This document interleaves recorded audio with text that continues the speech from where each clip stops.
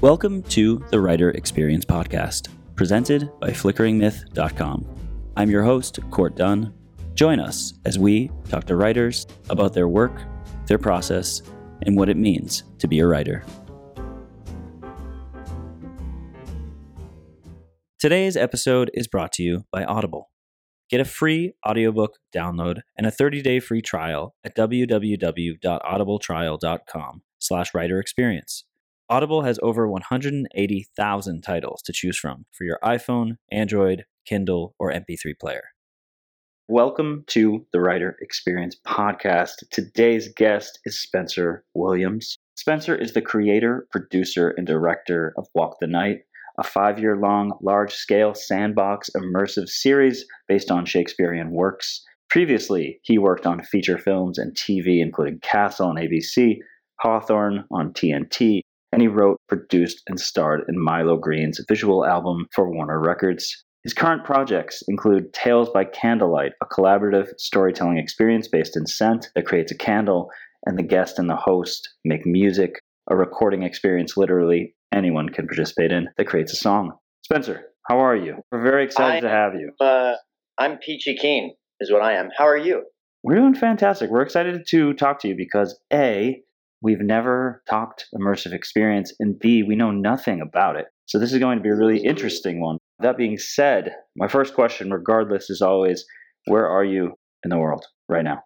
Where am I in the world? I am in the new Tales by Candlelight location, actually. We've moved on up. So we've got a new spot in Filipino town with this great company that is called The Great Company. Wow, that was both punny and clunky story of my life. So that's where I am right now. We like punny and we like clunky. So before we even get into immersive, we want to talk about you. We want to find out about how you got to this point. Tell us about your origin story. How did you always want to become a writer / creator? Did you always know about this immersive experience world? Oh no, I completely stumbled into this field entirely. I started out, from the age from the point that I could read and watch films on my own, wanting to be a filmmaker, writer, producer, and director. That was my path come hell or high water. This came up in 2012. I got hired to direct Haunted Corn Maze. I've got a good hefty theater background too. So I did that, and because why would I ever make anything simple? I thought about how to make a really good through line for that, and then started researching, found as I was making that there were a whole bunch of things going on, not the least of which is the flagship piece of Punch Drunk immersive from the UK called Sleep No More, which is usually the thing that people hear of or know of vaguely when they think of immersive theater. And from that point on, there was just no turning back. Yeah, immersive is just everything for me now. Starting from scratch, it might make sense to find out what immersive is. So you've been talking about it, and obviously we mentioned the works that you've got going on right now, but it might help to just start with a blanket. What is immersive? How does it differ than, say, theater?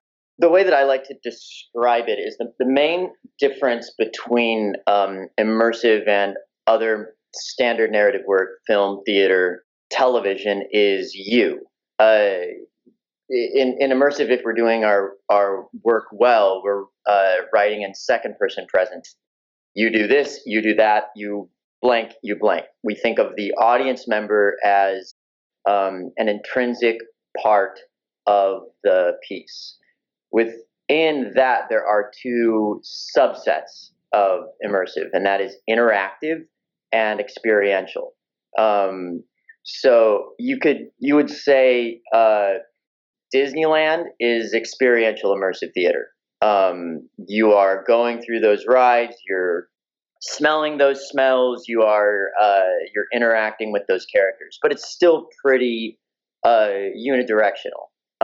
In other words, you kind of your choice is to go to Disneyland, and go see what you want. But the performers, the rides, base nothing on you. You don't that ride can go on without anybody on it, if that makes sense. The other extreme is what we call like the one-on-one experiences, fully interactive, much more along the lines of, say, RPG role playing. They call them LARPs, live action role play, and that is where audience members are cast members. Audience members go through, oftentimes, they will oftentimes spend more time onboarding than in the actual experience itself. So those are the two. I'll say those are the two extremes, but of course, there's it's a very, very large umbrella, as you can imagine. And then I think it might be helpful, again, before we go into the actual creation of all this, using what we now know about immersive, interactive, experiential. I'm going to read a description of Walk the Night and then a couple quotes. And then also, again, I'll kind of recap the two projects you have right now. But then maybe you can kind of walk us through specifically what those two experiences are like. So first, Walk the Night is an immersive experience that includes Tales by Candlelight, a collaborative storytelling experience based in scent that creates a candle, and the guest and the host make music, a recording experience literally anyone can participate in that creates a song. The quotes I have here, unlike anything I've ever seen, so compelling and engaging, it felt like an adventure. Love it. Amazing. Fantastic. I hope we have more shows like this come to Omaha. We liked it so much, we're going back to see it again. Amazing. A 3D experience with theater. One of the most intimate theater experiences I've ever had. Did the impossible. It made me enjoy Hamlet. I can't remember the last time I enjoyed a show this much. That's what people are saying about the experience. Tell us about Tales by Candlelight and the guest and the host make music. Specifically, what are those experiences like? Just, I also want to be, just to be super clear, those are three experiences, three separate pieces that you just listed. Okay. Walk the Night is one, guest and the host make music, and Tales by Candlelight. That's all under the banner of Walk the Night. But I just want to be super clear. So some of those quotes were about Walk the Night, some of them about Tales by Candlelight, some of them about the guest and the host make music. I don't know why it's important to be honest about that, but I decided it was important to be honest about that. Well, I guess they all fall under the blanket of Walk the Night. And Walk the Night itself is its own immersive experience. Well, yeah, there's that, but it's also, they're very, very different experiences, particularly the difference between Walk the Night and the difference between Guest and the Host Make Music and Tales by Candlelight. The latter two are very intimate boutique pieces. Walk the Night has that element to it, but it's much larger. It's a much larger scale project. So that said, let's start with Walk the Night. Okay. In terms of writing, what we're doing and what the experience is for the audience member. So it's sandbox, meaning the audience can go anywhere and do anything, obviously within safety and within reasons and following the basic rules of don't be a dick. So similar to Disneyland, the difference is, so Hamlet, which was referred to, we broke out every single character. We condensed it down to 15 characters by combining different parts, and then gave each of those characters a through line that lasted the entire length of a plot that took place in real time. So the audience then essentially plays themselves, having gone through a seance that have brought all of the ghosts of Hamlet back to reenact or replay what happened the night of the plot. So it's sort of like the audience for the ghosts are like ghosts following around the characters and sort of haunting them. So for writing, we had 15 plots. It was an hour and a half of production, so whatever the math is for that, for the hours of material that we had to generate. And the audience could essentially flip between whichever of those plot lines they so desired at any point in time. Now, within that, we also have what's called one-on-ones. So each character we chose uh, sort of a seminal moment, at which point they would select an audience member that was in front of them at that moment that they had felt either a peripheral or a direct connection with. They would pull them into a room, not literally, with their consent, and that person got a scene tailored specifically to and for them that was the character or that actor playing that part, their decision that they came to, a secret that they were revealing, a moment of guilt, et cetera, et cetera, et cetera. And then everything culminates in the case of Walk the Night, the original with Hamlet, in that pile of bodies that happens at the end of Hamlet. So that was that guy. And then we went on to do same experiential format for King Lear, then Midsummer Night's Dream, then Romeo and Juliet, and then we finished out with The Tempest. So those were those five pieces, all, by the way, in completely different locations, except for the last two. Vastly different locations, all pretty large locations. Whew, that's a lot. Sounds like a lot. Yeah, it's intense. I mean, it's running a television series, 14 episode series. It really is, which the television background certainly helped with. I already have a lot of questions. Then why don't we break that guy down first? Yeah, I think that makes sense. The other two are similar formats, but they're boutique. They're very much a horse of a different color. I think that makes sense.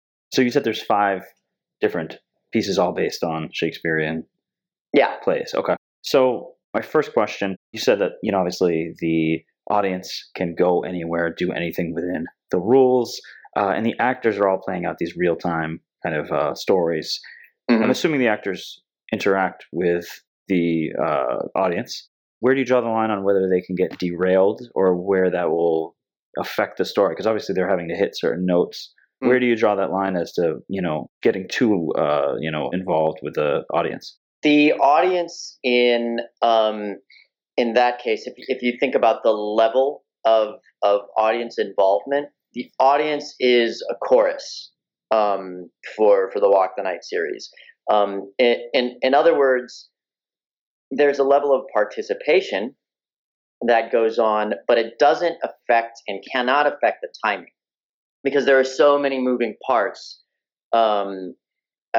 Whenever someone leaves a room, it's a scene transition. Right. And to have those big group scenes, everyone has to be able to be in the right place at the right time. That's how you make that cue. Within that, you think of the audience as various dance partners.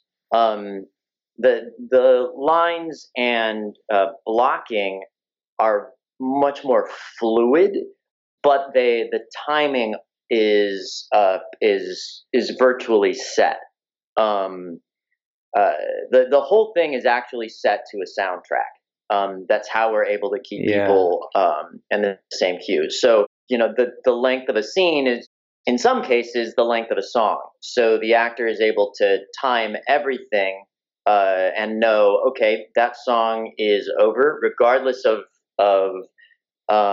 if I had an audience member that I had to take more time with or take more care with, I have to move on, and then they would do so. The other thing is, like I say, the audience is a chorus, so I would essentially we would cast them as members of the court. In the case of Death Mark Love, which was the specific adaptation of Romeo and Juliet, they were members of House Capulet or of House Montague, but that's it. They don't play anyone that would affect the plot. The music that you mentioned, that's playing for everyone to hear, or that's something that's in an earbud and that they're following, or that's everyone's hearing that? Hears it. Gotcha. Once in the latter years, we actually did a live soundtrack. So, in other words, we had in a common room, almost, I wouldn't call it a cabaret, but it was something where you could, if someone wasn't that mobile, they could just sit in the common room, stay there, and live music would happen there. And then that live music was you could hear it throughout the venue by strategic placements of speakers, obviously linked to the mics.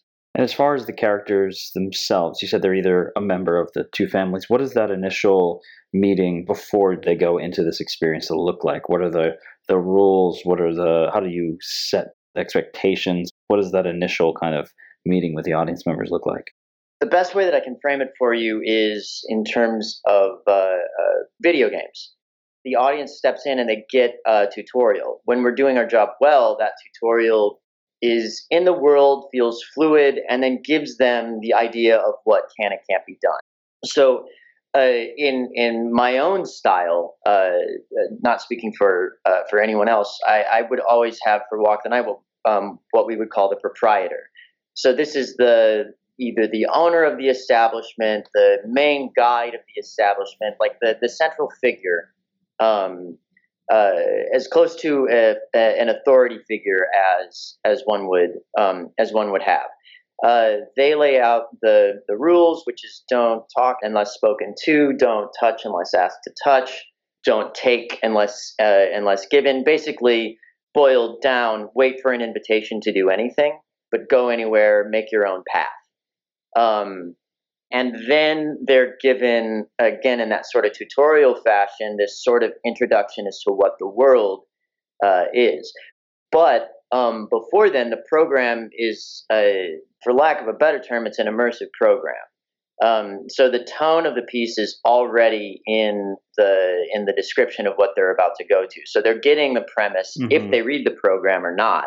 But you're beginning to play, for me, you're beginning to play the second that you buy the ticket.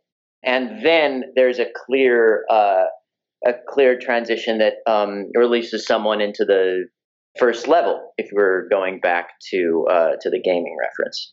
You mentioned at one point that sometimes a character might choose one audience member and bring them into a room, reveal maybe a certain moment. How does that affect the other audience members? How do they find out what that secret is? And you can find out what the secret is by talking with the person afterwards, but it's meant to be an intimate moment. We made them so that people could barely describe them.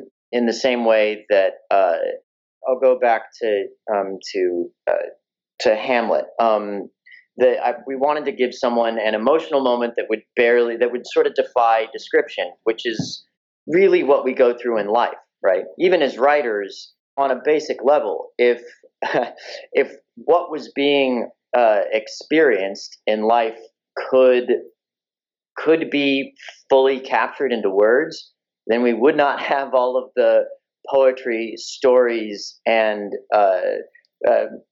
media that we have about the various emotions and experiences that we go through.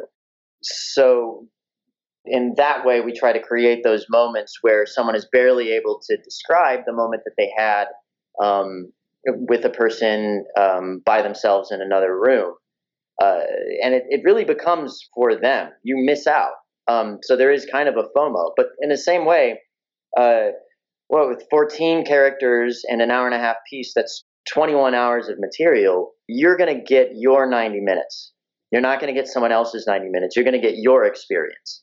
You can piece together based with a communal effort afterwards, but it is participation in a live event in that way. You mentioned there are obviously rules and, people are kind of moving through different spaces. And I think something that a lot of people ask just in general about these type of things is the liability side. Is there any danger to people going into this kind of experience? And also from your perspective, is there a liability to it? Just because it is a little bit of there's not a full control over it, correct? We don't have the liability for us is the equivalent of a party with people playing party games.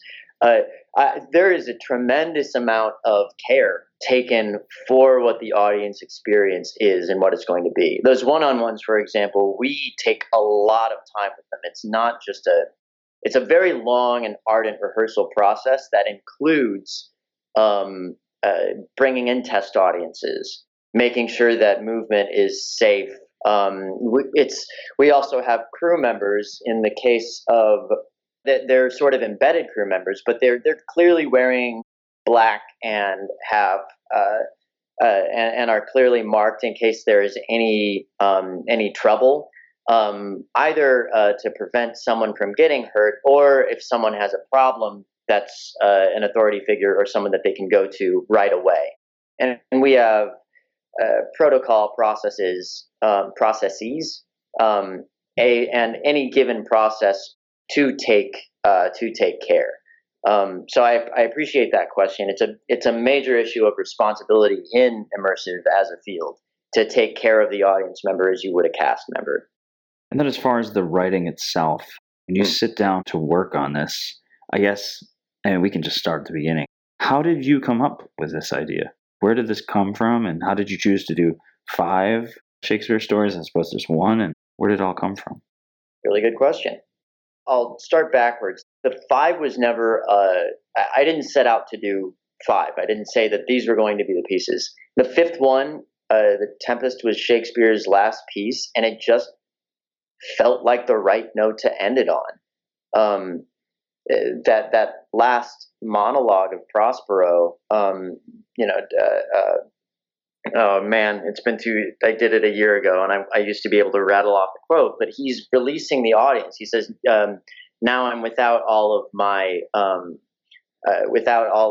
magic. I have no art. I have no art to, I'm letting go of this magic. The rest is in your hands, essentially. We were there. It was just a major transition. Things were happening in LA with these other 2 pieces. It just felt right, and that's why we stopped it.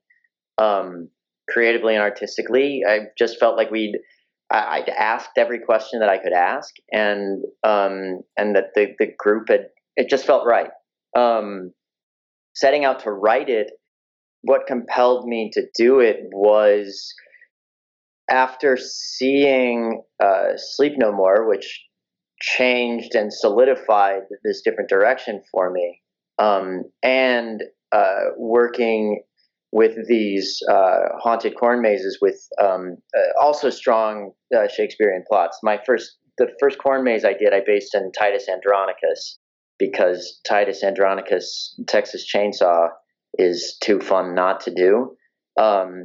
So after doing this sort of through line and then experiencing Sleep No More, which pointedly doesn't have an easily trackable through line, I wanted to make a piece that the plot could be accessible with relative ease, and you could track a character's story, because I'm interested in that. I come from that sort of background. I'm an industry brat whose father was a writer and is a writer, and that's where my interest is. So my desire to do Walk the Night came from that, and then finding this fantastic collaborator, this dream collaborator in Blue Barn Theater, and Susan Clement Tober, the producing artistic director over there, who basically had seen other stuff that I'd done and just trusted, just believed in and trusted what we could do.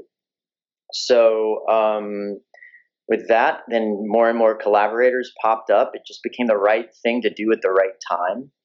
How it happened, it's a large matter of taste for me. I got to a point in television, and just to be very clear with television, I was, none of what I did in TV was glamorous. I kept my, I have a tendency to get really quiet in those situations and just absorb. And what I started absorbing and seeing more and more was that I could see the writer's room in the stories, which is not to speak ill of any show that I was a part of. It just became a part of my aesthetic that I wanted to differentiate from. So the way that I did that was I viewed the actors and applied theater to the writing. The way I mean that specifically is, in theater, the curtain goes up and it's no longer the creator's show. the actors have the reins. It's the actors and the performers and the stage managers show. That's it. In film and TV, you choose every single second. So in merging the two, for me, this was such a great answer creatively. I just treated the actors as the individual episodic writers of their parts. I made sure on an executive as like the EP, an artistic director, that everything timed out well, that everything made sense no matter where you were at a given point in time, either thematically in terms of plot. But they had, their part was their part to a great degree. And that allowed us to do, it allowed a couple things. Pragmatically, it allowed us to get things done far better, more efficiently, I should say. And it worked better for me because I can tell you, every time I could feel when I had imposed something on someone. And that's not to say that it wouldn't be quote unquote good or bad. I've seen plenty of directors who have that despotic or tyrannic isn't it's not that they're tyrants, it's just that it's their way or the highway. Right. And that stuff can be great, but it's just when an audience member can be 2 inches away from you, I wanted it to feel organic and natural. I didn't want to feel the line, and I didn't want them to feel me in it. I wanted them to feel the story as it was lived through the character. And so then we were able to just do that, line it up. It also really helped me in diversifying, changing up, and reapproaching what typecasting is, and going with completely different and unexpected people and completely in different unexpected roles. I should say completely different and unexpected from what our Western male-driven culture is. What that default goes to. Letting other people completely take the reins and just helping frame those reins, it opened up a ton for that, which is another conversation. We have a lot of writers on this podcast. Do you like what writers write? Do you like free stuff? Well, Audible is offering a free audiobook download for listeners of the Writer Experience podcast, with a free 30-day trial to give you the opportunity to check out their service. I recently downloaded James Joyce's Ulysses for my commutes into the city, while our producer Harry, who may or may not exist, has been enjoying J.R.R. Tolkien's The Hobbit. To download your free audiobook today, go to audibletrial.com/writerexperience. Again, that's audibletrial.com/writerexperience for your free audiobook. What's your favourite film of all time? It might be a sophisticated classic, a childhood favourite, or an enjoyable pile of trash you just can't help but watch over and over again. The Pick of the Flicks podcast, hosted by me, Tom Beasley, is all about celebrating people's favourite movies in whatever form they take. Each week, I interview a different guest about their chosen favourite, whether I agree with their choice or think they're as mad as one of Tom Hardy's accents. So tune in to Pick of the Flicks every week on the Flickering Myth Podcast Network and subscribe with your podcast app of choice. Maybe your favourite film will be next. Hi, I'm George. And I'm Sam. And we're from the That's a Classic podcast on the Flickering Myth Network. We both bring 3 films each from a certain genre, and we battle it out to find out which is the ultimate classic. So you can listen to us on Flickering Myth, iTunes or Spotify. Check out what classic we choose every week. Specifically in regards to Hamlet, which I believe was the first, correct? Yeah, the first Sandbox. First Sandbox. As far as condensing it into real time, I assume from what I know about Hamlet, I don't believe it takes place in real time. How did you choose which moments would be included or how they would be included within a real time? How did you convert it? That framework was more me. So it was condensing parts. For any Hamlet and Shakespeare geeks out there, I loved what we were able to do with Rosencrantz and Guildenstern. We condensed them and combined them with the players, which is often which is often done. And then we also condensed and combined them with the Gravediggers. So it was their ghost scene. Beyond that, Hamlet actually works very, very well to be condensed at that point in time, to an abbreviated point in time, because a lot of the plot happens virtually in real time. And so the liberties that we took, there's a reason why it's called Walk the Night. It's inspired by Hamlet, but it is not. It's not Hamlet. It doesn't go by that title. So we took a lot of liberties, cutting things and trimming things down. The idea being that the basic premise that both Walk the Night as a series and Walk the Night, which was the title for the Hamlet piece, was from the line that has Walk the Night in Hamlet, which is Hamlet the Greater, Hamlet's father, saying, "I am doomed to walk the night until the crimes done against me in my days of nature are burnt and purged away. I'm haunted by what happened to me. I'm going to continue to relive this until it's purged." So the question was, what if every character in Hamlet were doomed to walk the night until the crimes done against them in their days of nature were burnt and purged away? So this was the ghost story, or the haunted house of Hamlet. It is not the plot of Hamlet. It is the ghosts, which gave us a lot of liberty to be able to condense 7 lines down to one basic dance movement or one basic visual metaphor of a light going out. The idea being, we're not saying that those lines don't exist. We're saying that they're not experienced in that way, in this sort of spectral reenactment. So in that way, we were able to truncate and trim things down, and that really just went across the board for the whole Walk the Night series. We made elements of in the case of Midsummer Night's Dream, magic. In the case of King Lear, it was haunted, and so on and so forth. And in that way, I was able to. I have a problem with people cutting Shakespeare haphazardly. I think any of us do. But I did learn a lot from what the Oregon Shakespeare Festival does, did and does. Bill Rausch, who was the former artistic director there, was my mentor in college. So the respect that goes into honoring a community that you're working in, or a text that you're adapting, is really important to me. So again, long-winded way of answering your question, but I hope that I can say we did it respectfully, and made the cuts a part of the aesthetic. Walk the Night is still going on right now. Are all 5 of those going on currently? Is there just one going on? Tell us, if someone right now wanted to go experience Walk the Night, where could they go right now, and what do they have to look forward to? Are there more coming out? Not officially. So no is the first is the simple answer to that. It was a 5-year series. Each of those, each chapter, each piece, I guess it was more like like a diptych, a triptych.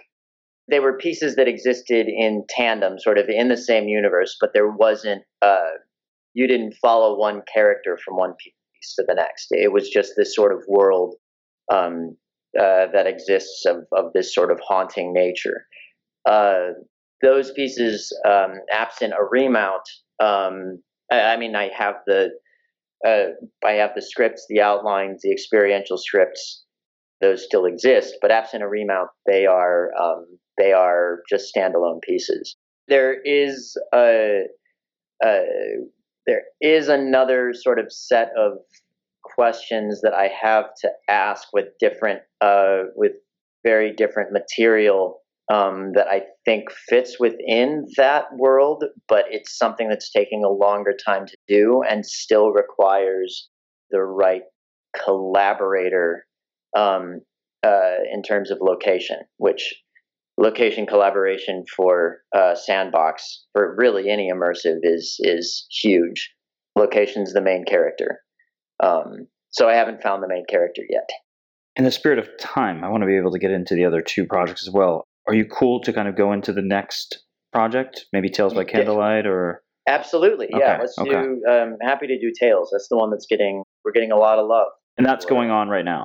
Correct. Okay, Both of the boutique pieces are. Got you. Their horses of a different color. And Tales by Candlelight, we just found out, is we're presenting and getting featured in HereFest, the Here Festival, which is the International Immersive Design Summit that's happening in Los Angeles at the end of March here, which is I'm elated about and excited about.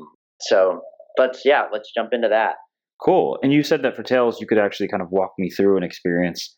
Yeah, I can give you a taste. Okay. Yeah, it's these things are always better experienced than talked about. So with Tales by Candlelight, obviously, we're going to trade out a little bit of a difference, not having Scent. Scent is like missing a writer between the three of us, Right. Yourself, me, and Scent. Okay.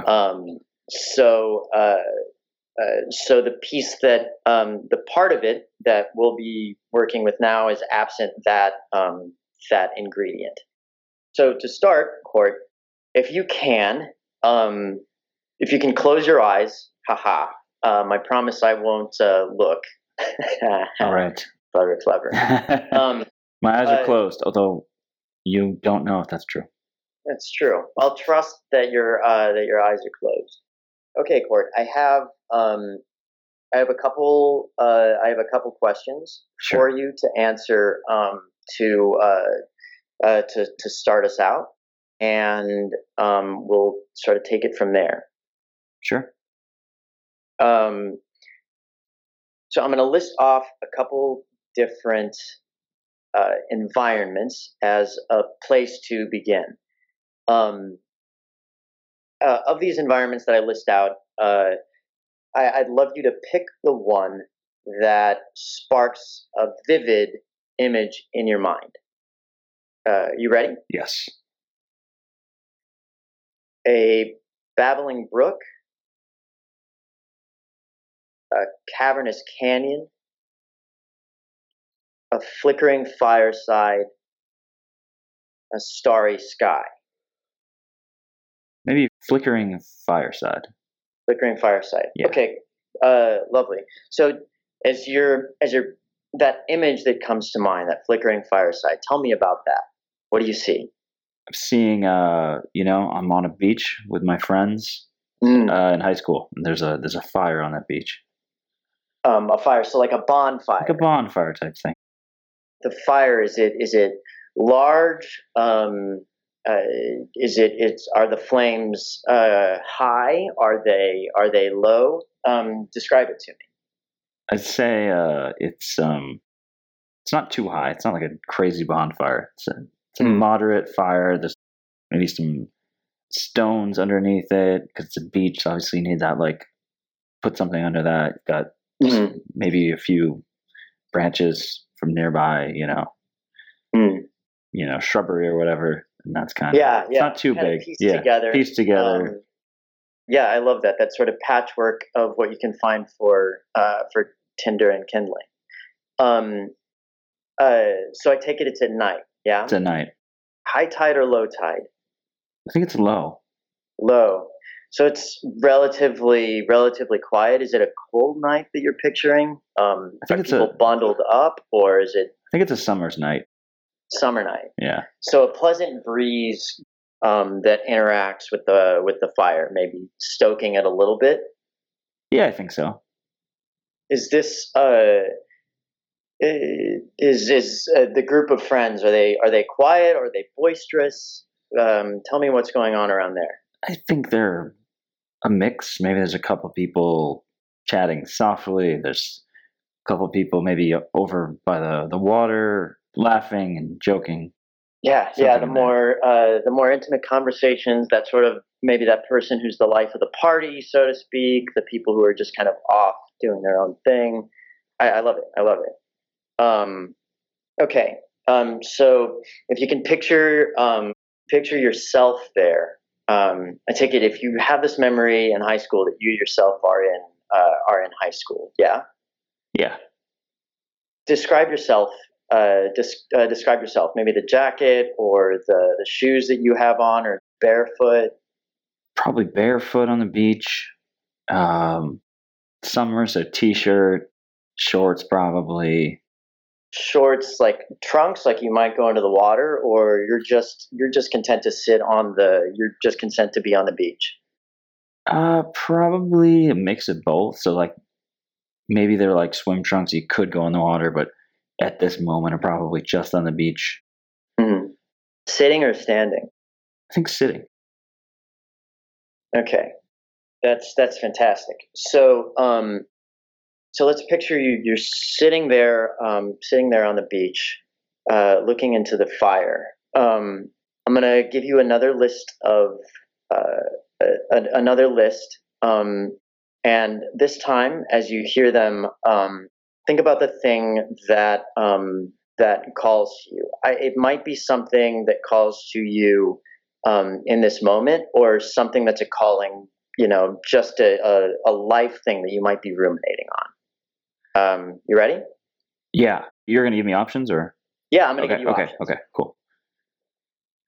The discovery of a new music that you've never heard before, maybe the culture behind that music.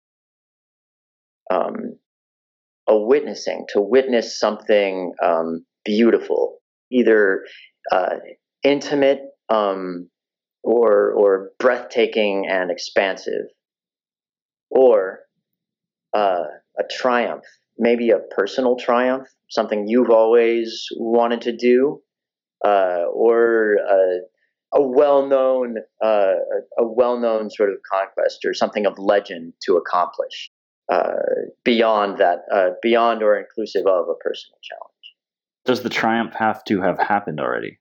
You could be reflecting on a triumph, certainly. Could it be the desire for a triumph?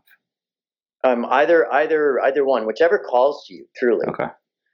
I'm thinking it's desires for future triumphs. Desires for future triumphs.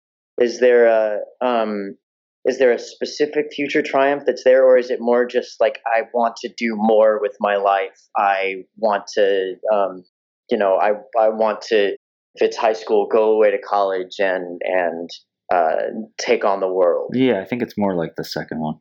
The second one. Great. Okay, Cord. So, you're sitting there at the beach. Your friends around you, and various, to various degrees of boisterousness, loudness, intimacy, connection. But you're looking at the fire, and as you're looking at the fire, you're thinking about this: where I'm going to go, what I'm going to do, and as you're looking at the fire, that you notice the light, the way that fire moves and shifts the light around it. It's not that constant light of, say, a bulb or a screen, but a lifelike light. And as it flickers and adjusts, you start to notice something on the ground, and then realize that something's been sitting there, or maybe it's just appeared there because you definitely didn't see it before. It's a book, a large book, thick, old, even ancient. And the other thing about it is that even though it's on the beach, it's not as if it's wet. It seems perfectly preserved. Do you see it? Yeah. What? Can you see the color in the firelight? Yeah, I think it's like a maroon for some reason. A maroon. So where is it in relation to you and the fire? Like to the right, between the fire and me, over to the right. So between the fire and you and over the right. So you get up and you go over to it to inspect it more. You pick it up. Maybe do you have to pull it out of the sand, or is it just placed on top of the sand as if it's just been waiting there in that way? I think it's maybe a little immersed in the sand to brush it off a little bit. Yeah, so you brush it off a little bit, but the odd thing is, again, it's not like it's as if it's retained the sand the way that your feet would be right now, the way that a blanket would. And as you have to, do you notice the texture? What texture is it? I feel like it's hard to describe. It's like a leathery texture. Mm-hmm. Yeah. Leathery, a hard leather, soft. Does it have a cushion to it, or? A soft, a little worn. Yeah, soft, a little bit worn. So you look at it and you open the page. You open the book to the first page, and as you do, there's that crack from the book's spine, from a book that hasn't been opened in a long time, if ever. And as you do, you feel a stillness all around you. Not as if everything were frozen, per se. It just seems like everything is gone quiet. Not that everything's even focusing on you, but the tide seems to stop. The conversation seem to go away as you look down at the book. You look down, and the writing, the print is, it's either that the print is so old and different that it's hard to make out, or it may well be in a different language. You can't quite read it, but what does stand out is the ink. The ink seems to reflect on the fire, though the fire is going slower now. Like there's a glisten to it, as if it's new, even in this ancient book. So you scrutinize the ink and you go up to the first sentence, over to the first word, and to the first letter. That first letter, it's larger than all of the others, as that sort of once upon a time font, as those books often are. And there's a filigree around it, something like a picture. The way that there seems to be a tapestry around the first large letter. And you try to make out the picture that is around this letter. Maybe that will give you a clue. And as you read into it, you look into it, the letter starts to become clear to you. And as the letter starts to become clear to you, everything else fades away. And you find yourself in that in-between space, that space just before the imagination takes hold. And unlike oftentimes when we start to read, you find yourself sitting here in this space in between. You are actually, if it were possible, you seem to be surrounded by the ink. It doesn't stifle you. You can actually breathe it just as much as you could the salt air, but more fluidly. The ink seems to support you. And as you think that the ink seems to support you fluidly, going in and out of your breath, you realize you yourself are literally being supported. You're hovering, but not in the hovering in a way where you feel like you could be dropped. You look to your left, your right, just that blackness, up and down, just this blackness in between. And when you feel at home here, Court, when you feel ready, I want you to say I'm ready. I'm ready. Just as you hear yourself say those words, a light flickers. It's like the firelight that you saw, but different. So not that bright light at the end of a tunnel, but something off in the distance.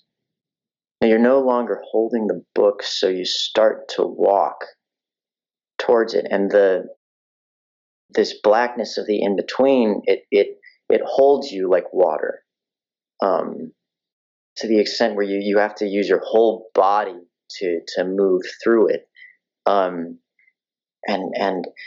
as you get closer to the light, it seems like it holds on to you a little bit more, like gravity does, or the way that a river might flow against you. So you have to wade through, to swim through, to climb through, to get to this light. And just at the point where you feel like it might sweep you away, like you can't go any further, you reach out to this light and touch it, and it's as if there's a veil in front of it, and as you touch it, you find yourself on firm ground in a room, and you hear a voice say, "Welcome." The room has no furnishing, and no source of light, though it seems perfectly well lit. And hovering in its center is an orb. You walk up to the orb, and it doesn't seem like, it's not of light. It's very, very tangible. And as you start to inspect it, you notice what you think is a crack at first, and then you realize, wait, it's a river flowing into a coastline, into an ocean. And as you realize that, color comes alive, and you look at the ocean, the beach, and it's different from the beach even that you were on. Similar, but very different. You realize, Court, that this place, this space that you're in, it's, for lack of a better word, it's magic. And as you realize that, you notice the difference in that beach compared to the beach you were standing in is that there's magic there. Describe to me the way from far away that the beach looks now. I guess it's more, hazy? I don't know the right word for it. Yeah, like a little bit of a mist. Yeah. Yeah. So you see the mist, and in the same way that that we're able to see from far away a source of light. You see light dawn over the beach. You see it go past the beach and to spread on from the mist up the river. What do you see? Maybe a bird? A bird that flies across your view. So you look at the bird and you follow the bird. And as the bird flies over, you notice plains, forests, mountains as it flies. And you realize that as you notice these things, they're actually appearing. As you think about them, they come to life. So I want you to think about places that you might always want to see, but haven't had the chance to yet. And as the bird flies, the world rotates. It starts to come alive. And you see other birds, and you start to see people, places, villages, towns, castles. And then you realize if you have control over this place, this magic place, then you can make something that's not bound by any other non-magical rules. And I want you to start placing magic throughout this world as it rotates, hidden in different places. Maybe it's something like grass that whistles when the wind blows, or a waterfall that flows upward, a cave with crystals in it that are larger than skyscrapers. And as you see these secrets, for lack of a better word, spread throughout the world, you take a step back and see this globe slows down as if satisfied with what you've given it. So we just went through the part of the introduction to Tales by Candlelight. It's the experiential script is written through connecting whoever walks through the door, and providing them with different tools to go on the hero's journey. And that the same thing applies actually to the guest and the host make music. So there is an experiential script. People go on an experience. The thing is, there's a plan but not an agenda. We're more like guides. Tales by Candlelight is based largely or inspired largely by RPG tabletop role-playing games, Dungeons and Dragons. Yeah, it definitely feels like that. So to the extent that my collaborator there, Christoph Vischer, owns Cantrip Candles, which is scented candles for tabletop roleplay, which is how scent starts to figure into what we do. Guest and the Host Make Music, my collaborator there is Aaron Drew, who was in Milo Green and is a music producer. So his music production and songs feature into that. So in that way, we mine out of you. The way that we describe it is the song that you didn't know you had in you, the story you didn't know you had in you, and then we tell that with you. Love it.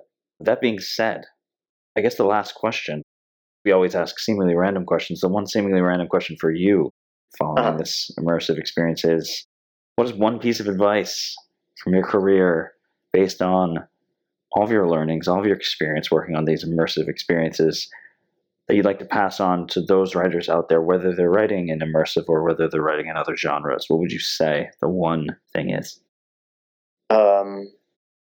I would say, listen. My work, I had a breakthrough when I stopped trying to make and produce the pieces that I wanted and started to produce the pieces that I had. You don't direct the play you want, you direct the play you have. But that had to do with looking at what was around me and honoring and framing and working with that. As a writer, I'm a person who needs collaborators to get out of my own head and to make something that I don't feel is the crude version of it is masturbatory.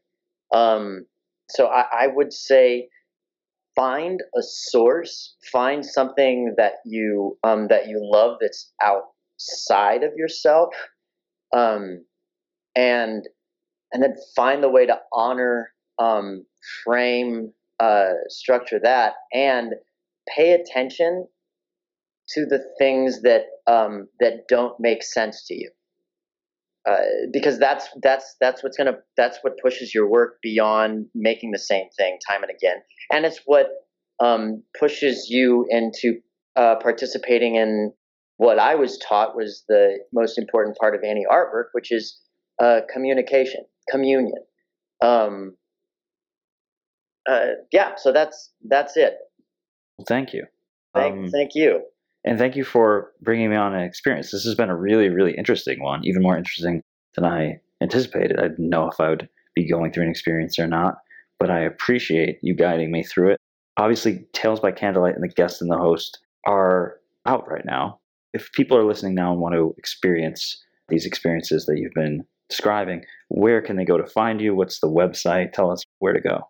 The single hub is towalkthenight.com, towalkthenight.com, and you can access both of those pieces. They're all by appointment. I think of it like an immersive tattoo artist. So, I know that they're going on right now. So far, so good. If you have tickets to HearFest, then you'll be able to experience it there. I'm pretty sure. I think that those are just about sold out now. But if not, it's Tales by Candlelight and a whole slew of other fantastic pieces that I'm honored to be a part of, or among, I should say. But other than that, yeah, you can book a session, your own session. Thank you, Spencer. Really appreciate you and sharing all this information and walking us through it. It was so immersive. We had to abruptly kind of come to an end. But that being said, maybe we can have you back on sometime to kind of talk about some of the projects in the future. Yeah, I'd love to. Amazing. Thank you so much for your insights, your time, and thank you to our listeners. We hope to see you next week. Thank you so much for listening to The Writer Experience. If you enjoyed the episode today, please leave a rating, a review, and a comment on iTunes. You can also check us out on Instagram at Writer Experience and Twitter and Facebook at WriterEXP. The Writer Experience is a Samurai Dinosaur production. Copyright 2019. All rights reserved. Music by Kevin MacLeod.